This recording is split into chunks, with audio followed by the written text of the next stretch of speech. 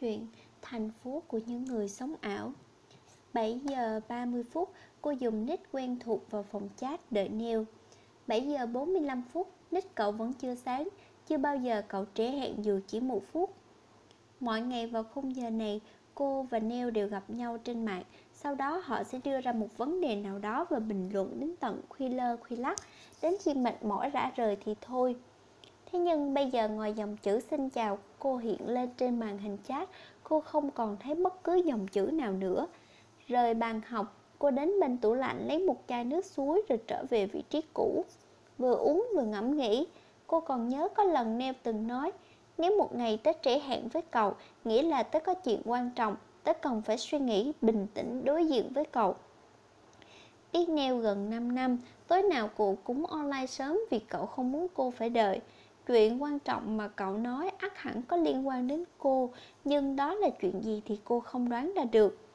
Trong lúc đợi, cô đăng một status lên tường nhà mình và nhận được rất nhiều like. Cô di chuột dạo quanh nhà người này, địa điểm nọ, để lại vài câu comment giết thời gian. Bỗng dưng tay cô ngừng lại ở một nick mà khá lâu rồi cô quên bẵng mất, là mối tình đầu của cô năm cô 20 tuổi. Mỗi khi nghĩ về người cũ, trong tiềm thức của cô luôn mang cảm giác sợ hãi, trái tim run rẩy. Cô quờ quạng tìm chai nước suối, không may rơi xuống, nước lên láng khắp nhà. Cô vội lấy khăn lau. Anh nói cô còn thơ ngây, không biết cách yêu nên quyết định chia tay. Không biết cách yêu ư, nhưng sau khi xa anh, cô lại buồn và nhớ nhung như vậy. Cô nhắm mắt nhấn chuột vào nick người cũ. Quả đúng là như cô nghĩ, họ đã cưới nhau. Ảnh cô dâu chú rể với những nụ cười duyên dáng đập vào mắt cô, lòng cô dần chìm sâu dưới đáy đại dương. Hồi lâu cô bình tâm trở lại, quay về phòng chat tiếp tục đợi Neil.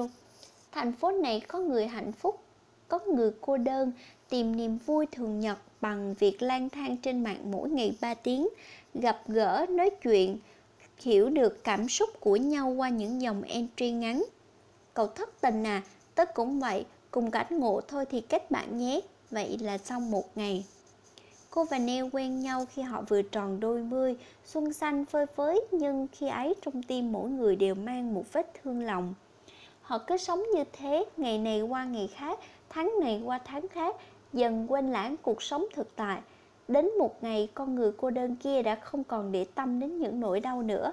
Cô ấy nhận ra là một điều, để chữa lành vết thương, cách duy nhất là đối mặt với nó. Cô và Neil bây giờ đã bước sang tuổi 25. Neil nói, chúng ta nên học lại cách yêu đi cậu ạ. Chúng ta đã quá mất nhiều thời gian ngu ngốc cho những cuộc tình chớp nhoáng rồi. 3 ngày liên tiếp, Neil không lên mạng. Ngày cuối cùng của tháng 4, cô đọc được những dòng entry của cậu. Dù cậu không tag nhưng cô biết là cậu viết cho cô. Xin lỗi đã đi đột ngột mà không nói gì với cậu.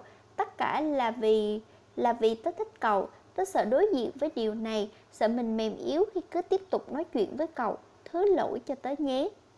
Cô thẫn thờ rất lâu, đọc đi đọc lại mấy dòng ngắn ngủi ấy. Nghiền ngẫm cuối cùng cô cũng đã hiểu ra câu nói mà Neil từng nói. Nếu một ngày tớ trễ hẹn với cậu, nghĩa là tớ có chuyện quan trọng. Tớ cần phải suy nghĩ, bình tĩnh đối diện với cậu. Giờ thì cô đã biết chuyện quan trọng Neil đề cập đến là chuyện gì. Nước mắt cô đột nhiên ứa ra. Sau khi Neil biến mất, không một lời tạm biệt, dù lý do là vì cô đi chăng nữa, cô có bạn mới. Người bạn này có nick là Can, chính anh ta là người chủ động kết bạn với cô. Sau vài lần trò chuyện, cô thu thập được một số thông tin của Can, bằng tuổi cô nhưng sinh trước cô 1 tháng và cứ khăng khăng đòi cô gọi mình là anh. Tính tình cởi mở, phóng khoáng, rộng lượng, đấy là do Can tự nhận xét về mình. Cô chưa tiếp xúc ngoài đời, chưa biết những gì Can nói là đúng hay sai. Công việc của anh là kỹ thuật viên và một điều nữa là anh sống cùng thành phố với cô.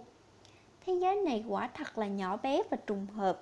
Những người bạn mà cô quen biết đều sống ở thành phố X, một thành phố với ánh đèn điện rực rỡ mỗi tối, ồn ào và sầm uất. Về đêm từ các quán cà phê, các quán bar rộn lên tiếng nhạc cuồng nhiệt. Cô sinh ra và lớn lên ở thành phố này, nhưng chưa một lần đặt chân đến những nơi náo nhiệt ấy. Phần lớn thời gian ngồi việc vẽ vời, cô chủ yếu lướt web. Bao chuyện vui buồn, cô chụp rồi post lên trang cá nhân để nhận được sự đồng cảm của các bạn từ khắp mọi miền đất nước. Bạn bè nói cô sống ảo, cô chỉ biết cười nhẹ rồi phớt lờ. Có như vậy cô thấy mình mới được thực sự tồn tại ở giữa cái xã hội vốn chỉ là những sự dối trá. Nếu không online, cô cũng chẳng biết mình nên đi đâu để giải tỏa tâm trạng. Cuộc sống bình lặng quá, cô sợ mình sẽ hóa thành người vô cảm, không còn cảm biết đến yêu đương là gì. Trong list friend của cô, có những người cô chưa hề nói chuyện lần nào, nhưng cũng có vài người từ lúc quen cô đã kết thân với họ, mở ra một tình bạn lâu dài. Một tối bình yên 3 ngày trước, Can đột nhiên đề nghị, chúng ta gặp nhau đi. Em chưa sẵn sàng, cô đáp. Tụi mình quen nhau cũng lâu rồi, em còn ngần ngại gì nữa, hơn chúng ta lại ở chung thành phố mà. Cô đọc dòng chữ hiện lên trong khung chat, bất chợt không biết phải gõ gì. Em cần thời gian. Hồi lâu sau cô gõ từng chữ, tốc độ đánh chữ của cô rất chậm. Vậy cho em một ngày thôi. Sau một ngày, cô đồng ý gặp Can tại quán cà phê gần ngay trung tâm thương mại thành phố. Không quá khó để họ nhận ra nhau vì cả hai đều đã xem hình của đối phương trên ảnh bìa tường nhà họ.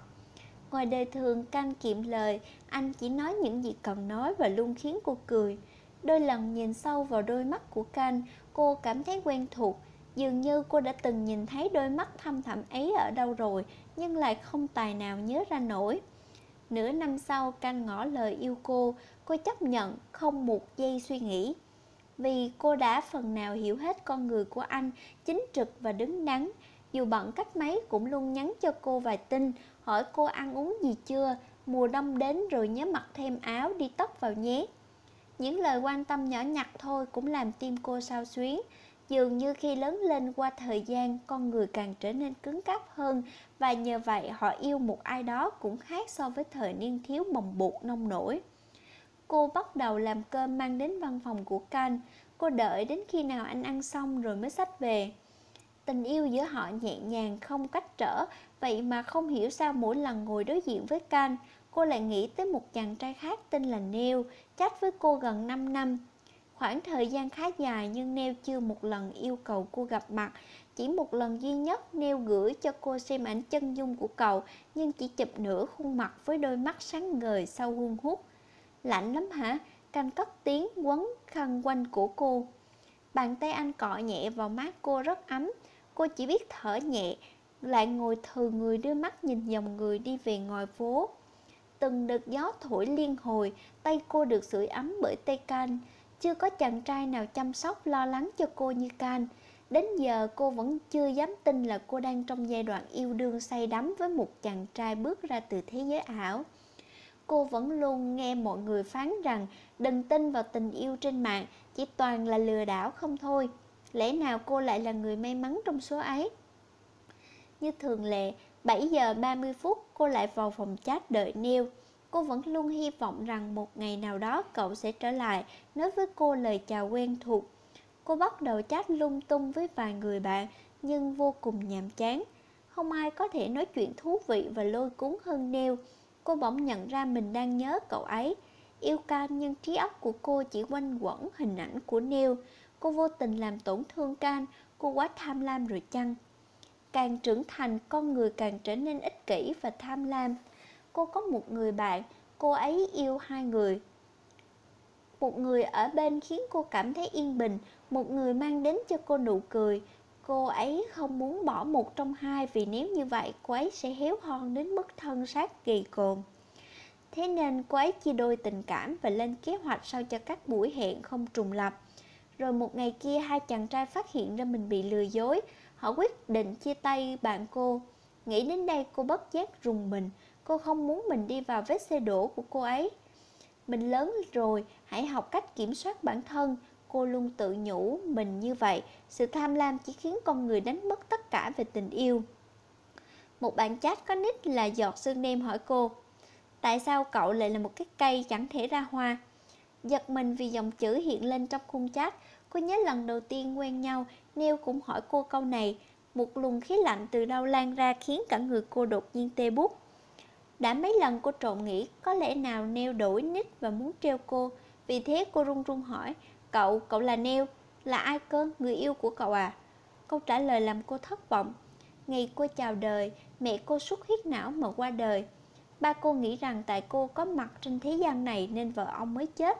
Ông tỏ ra lạnh nhạt với cô, thường xuyên mắng nhiếc cô dù là có bất cứ chuyện gì. Không hiểu sao vì mình lại bị mắng oan. Cũng vì cô mà anh trai cô suýt ngồi tù. Cô mang đến không ít phiền toái cho gia đình mình và hàng xóm láng giềng. Mọi người gọi cô là sao chổi. Dù cô đã cố thân thiện hòa đồng với bạn bè, nhưng chỉ nhận về sự xa lánh và xua đuổi. Từ đó cô sống khép kín, không tiếp xúc với ai, cũng chẳng có ai tiếp xúc với cô.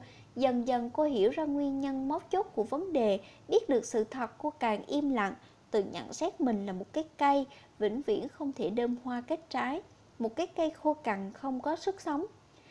Đó là một tuổi thơ không mấy tốt đẹp của mình, cô trả lời với giọt sương đêm.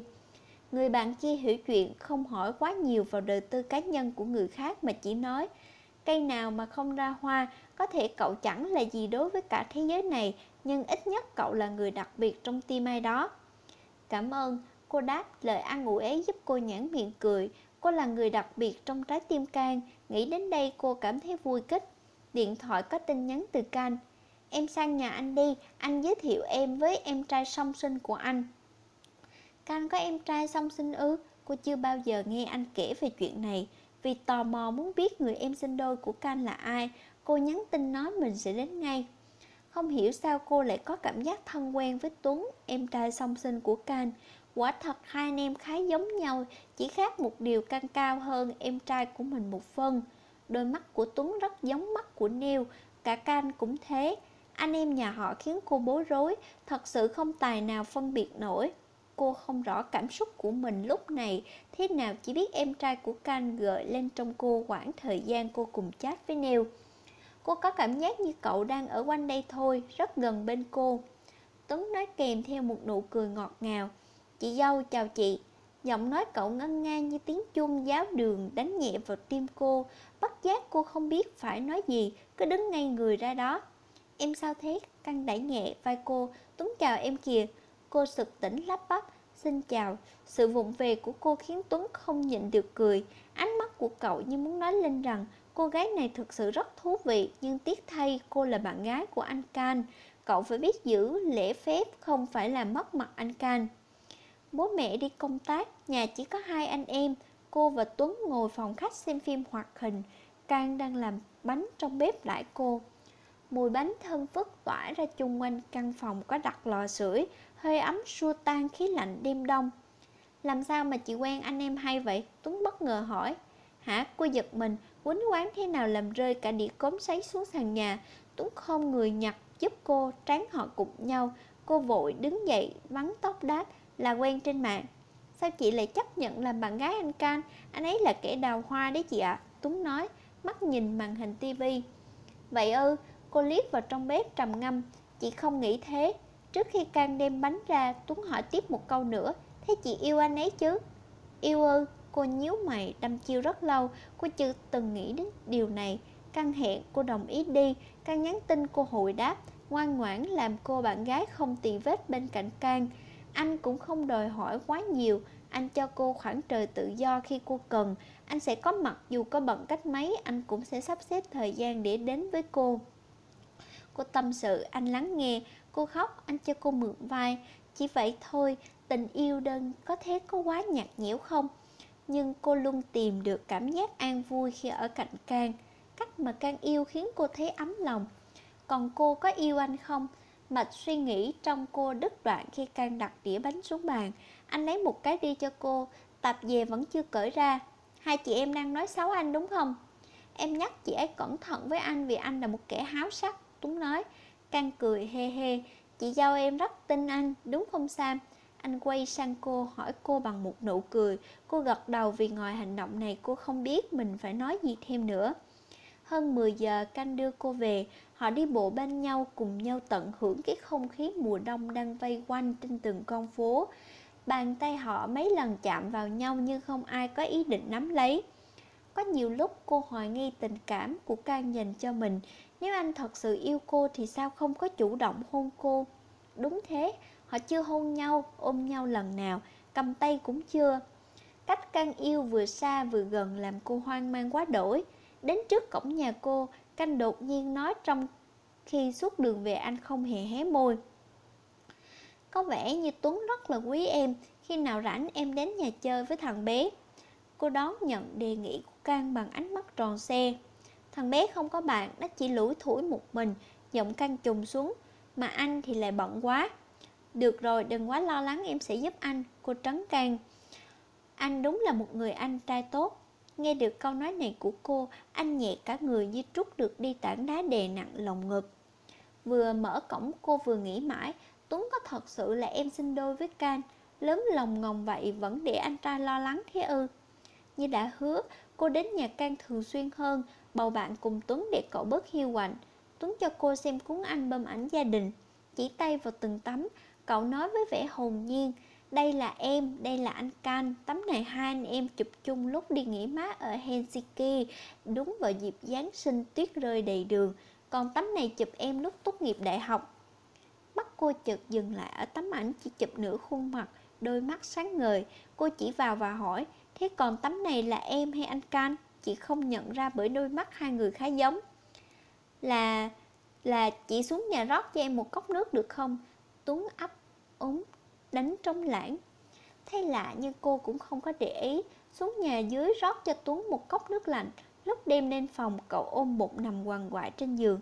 Cô hốt hoảng đặt ly nước lên bàn. Nhất thời cô không biết xử trí ra sao. Cô rút điện thoại định gọi cho Can nhưng sơ ý làm rớt xuống đất.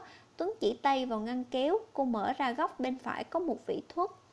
Cô giơ lên nhìn cái gật đầu của cậu. Cô mới an tâm bóc ra một viên thuốc đưa cho cậu cùng với ly nước. Uống thuốc vào cậu dần khỏe. Cô hỏi, bệnh à, em làm chị xích đứng tim đấy. Bệnh xoàng thôi chị ạ, thỉnh thoảng em vẫn lên cơn đau tim như thế, nhưng uống thuốc là khỏe à. Xin lỗi vì đã khiến cho chị lo lắng. Tuấn bẻ bẻ mấy ngón tay. Giờ thì cô đã hiểu vì sao Can lại muốn cô đến chơi cùng Tuấn. Ngó mắt tới cậu chủ yếu là vì anh sợ em trai mình xảy ra chuyện bất trắc mà không có anh bên cạnh. Tuấn hỏi cô thích gì nhất. Cô trả lời mình thích vẽ và cô vẽ một bức tranh phong cảnh đơn giản. Nhưng cậu xem cứ trầm trồ khen hoài làm cô ngại ngùng. Cứ thế mà họ bàn chuyện vẽ tranh đến khi Can về. Anh vào bếp nấu bữa trưa rồi gọi hai chị em xuống ăn. Mỗi lần cô làm cơm mang đến văn phòng cho anh, nhưng hôm nay cô được giao nhiệm vụ ngó mắt tới Tuấn nhiều hơn. Anh chỉ còn cách là phải về nhà đích thân vô bếp nấu ăn. Trong lúc ăn, Tuấn nói với Can, anh à, em ổn rồi, không cần phải bắt chị dâu đếm trong chừng em đâu. Anh nên đưa chị ấy đến những chỗ đông người cho chị ấy giao tiếp, như vậy sẽ tốt hơn là ở lì mãi trong nhà. Can liếc mắt sang cô, thấy cô không phản ứng gì mới hỏi lại nhóc em lần nữa. Em chắc là mình ổn chứ? Vâng anh trai, Tuấn vỗ ngực. Cuối tuần Can đưa cô đi gặp gỡ bạn bè của anh và luôn giới thiệu với họ rằng đây là bạn gái của tôi. Bạn bè của Can đều làm cùng ngành với anh, ai cũng tỏ ra thân thiện, tôn trọng cô. Ban đầu cô ngồi cùng với nhau những người không quen biết, nghe họ nói cô cũng chẳng hiểu gì. Nhưng dần dà cô cảm thấy thú vị. Quan sát vẻ ngoài, lắng nghe cách nói của họ, cô cũng hiểu được phần nào những gì họ đã và đang trải qua. Cuộc đời mỗi người không có giống nhau, những chuyện họ trải nghiệm cũng hoàn toàn khác nhau. Mỗi người đều có một cái hay riêng. Cô đã từng nghĩ rằng cuộc sống của mình sẽ thật tẻ nhạt biết bao khi mọi người đều tránh xa cô, vì họ sợ cô sẽ mang đến họ điều xui xẻo. Cô buồn bã, ngày ngày đều ôm máy tính. Qua nhiều lần trong khoảng thời gian 5 năm ấy, chat với Neo mỗi ngày 2 tiếng. Tuổi xuân của cô trôi đi một cách lặng lẽ và bình an, dù không rạng rỡ nhưng cũng không quá buồn chán ưu sầu. Hôm sinh nhật, Can nói với cô trước mặt bạn bè, anh sẽ mãi bên cạnh em dù cho có chuyện gì đi chăng nữa. Cô cảm động, bạn bè của cô cũng cảm động. Họ đều nói với cô rằng, bạn trai của cậu thật tuyệt, đừng phụ lòng anh ấy nhé. Ở tuổi 25 này kiếm một người yêu chung tình không có dễ đâu, lớn rồi, phải biết cách giữ chặt đấy. Một góc phía xa có một ánh mắt nhìn cô chăm chú vẻ mãn nguyện. Qua ngày mai cô đăng nhập vào trang Facebook cá nhân rồi, để đấy từ sáng tới tối. Cô bắt tay vào dọn dẹp căn phòng bừa bộn của mình. Lúc ngồi vào ghế, màn hình thông báo có một tin nhắn mới. Cô mở ra đọc. Cô không thể tin tin nhắn đó lại đến một người mà cô mong đợi bấy lâu, dù bên cạnh cô giờ đây đã có Can. Cậu nhất định phải hạnh phúc đấy. Cô vội vàng trả lời thì nick đã bị khóa. Neil không muốn chat với cô nữa. Cậu sợ tiếp tục cậu sẽ yêu cô đến mức không dừng lại được. Cô ngơ ngác nhìn hộp tin nhắn chứa đầy những tin mà cô chat với Neil trong suốt thời gian vừa qua. Cô đọc đi đọc lại, hồi tưởng những ngày tháng vui vẻ khi ấy. Cô không biết như thế có phải là yêu không, nhưng bất luận là yêu hay không yêu, Neil cũng không cần tìm đến để tâm sự nữa. Màn ảo, giờ chat, khung chat, tất cả chỉ còn mình cô hoài niệm trong vô vọng. Ngày giỗ mẹ, cô làm tất cả mọi việc. Cô mua hoa về đặt lên bàn thờ mẹ. Cô đích thân đi chợ, nấu những món mà mẹ thích nhất. Ba cô về thấy nhà cửa tươm tất, mâm cơm cũng đã dọn sẵn. Ông chỉ hừ một tiếng, không nói gì rồi bước vào phòng. Cô thắp cho mẹ một nén nhang, chờ cho nhang tàn, cô vào phòng định gọi ba ra ăn cơm. Cô thấy ông gục đầu bên cửa sổ. Cô xè xè bước tới, giọng ngàn ngàn: con biết sự có mặt của con trên cõi đời này đã khiến mẹ ra đi. Nếu được đổi lấy, con thà mình không xuất hiện thì tốt hơn. Ba cô quay lại, ôm đứa con gái lớn ngọng ngọng vậy rồi mà vẫn còn biết ước. Là ba đã sai, là tại ba. Ông lặp đi lặp lại câu này không biết bao nhiêu lần. Khóc cạn nước mắt, ông vuốt tóc con gái. Từ giờ trở đi, gia đình ba người chúng ta sẽ sống hòa thuận với nhau. Buổi tối đó, cả nhà cô quây quần, đầm ấm bên mâm cơm giỗ mẹ. Đã lâu rồi cô không được nhìn thấy nụ cười của ba, cũng lâu rồi không được thấy trong vẻ phấn khởi trên gương mặt anh trai. Cô chợt hiểu ra chỉ cần tự nguyện trao đi yêu thương sẽ tìm thấy niềm vui cho bản thân. Một buổi sáng vừa thức dậy, cô nhận được điện thoại từ Can. Giọng anh đứt đoạn: Tuấn nhập viện, em có thể đến được không? Em trai song sinh của Can nhập viện rồi ư? Cô ngớ người ra một lúc lâu rồi vội vàng thay y phục đến bệnh viện nhanh nhất có thể. Tới nơi cô nhìn thấy Can đứng tựa vào tường ngoài phòng bệnh, vẻ âu lo ngập đầy trong đáy mắt. Cô bước đến thật khẽ, lại gần anh cũng không nói gì. Tuấn mắc bệnh tim bẩm sinh, bệnh càng lúc càng nặng. Có lẽ Can bỏ lửng từng câu nói và cô cũng chẳng cần anh nói nốt vế sau. Cô định an ủi anh vài câu nhưng mở miệng ngay lúc này, dù là ý tốt cũng chẳng khiến anh vui được. Cô mở cửa phòng, Tuấn đang nằm im thiêm thiếp trên giường, đôi mắt nhắm nghiền. Đây là thời cơ tốt để cô có thể ngắm cậu một cách bình thản như chiêm ngưỡng những vì tinh tú qua kính hiển vi. Cô thốt lên khe khẽ, cậu ấy thật sự rất giống một người. Càng nhìn sâu vào đôi mắt đang lấy kia, sự hồ nghi trong cô càng tăng lên. Một cuộc gọi từ phía thầy giáo dạy vẽ của cô nói rằng tranh của cô sẽ được trưng bày ở phòng triển lãm. Và hôm ấy có rất nhiều người đến xem. Họ đứng tụm túm vào một bức treo trên cao, tỉ mỉ quan sát và bình phẩm. Chỉ là bức tranh đơn giản cô vẽ vì gia đình mình. Ba người ngồi bên nhau trong bữa cơm tối, nụ cười tỏa sáng trên môi. Chẳng có gì nổi bật nhưng ai cũng gật gù khen. Ít nhất thì mình cũng mang đến niềm vui cho người xa lạ qua một bức tranh, cô thầm nghĩ. Những ngày cuối đông, thời tiết dường như lạnh hơn. Người ta gọi cái lạnh tiễn đưa năm cũ để chào đón một mùa xuân tươi đẹp sắp đến. Cô mang trái cây vào viện thăm Tuấn. Cậu không ở trong phòng. Trên giường là chiếc laptop đang hoạt động. Theo quán tính, cô liếc vào trong. Cô không có ý định xem trộm đồ đạc riêng tư của người khác. Mắt cô đột nhiên mở to hết cửa. Trang Facebook của một người có nick quen thuộc.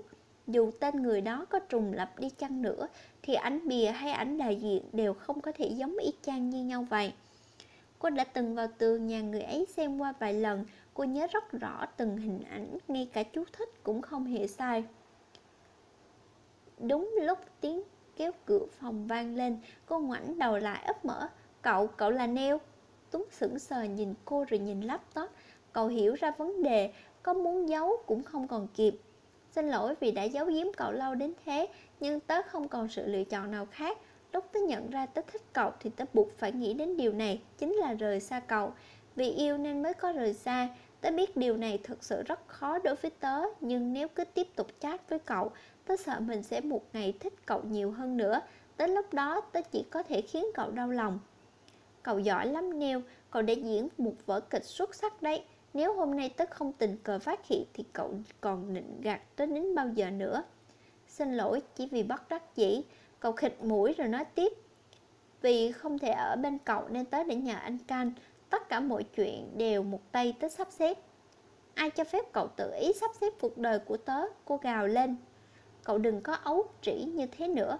Chúng ta đều đã lớn hết rồi, không phải sao? Hãy bình tĩnh nghe nói tới tiếp đây. Anh Canh tuy hời hợt vô tâm, nhưng là một người có trách nhiệm.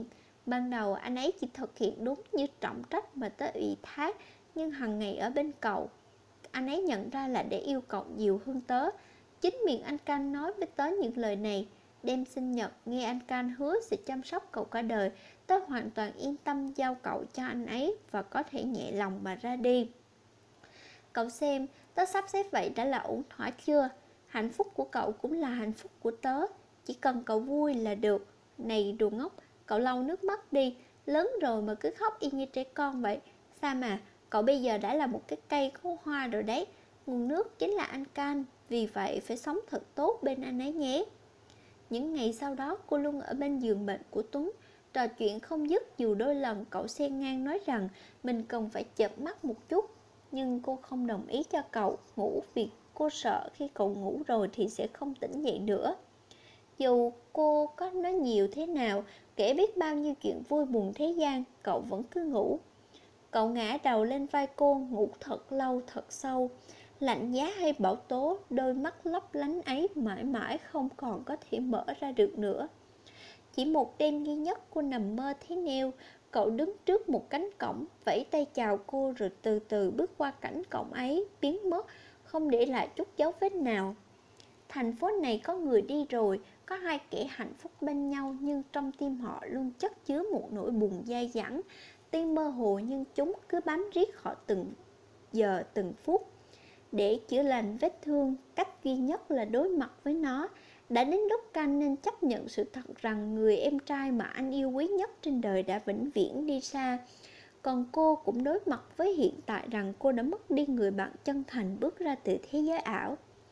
Có lẽ bài học mà tất cả chúng ta ai cũng đều được lĩnh hội sáng suốt nhất ở tuổi 25, đó chính là học cách cho đi để nhận về hạnh phúc.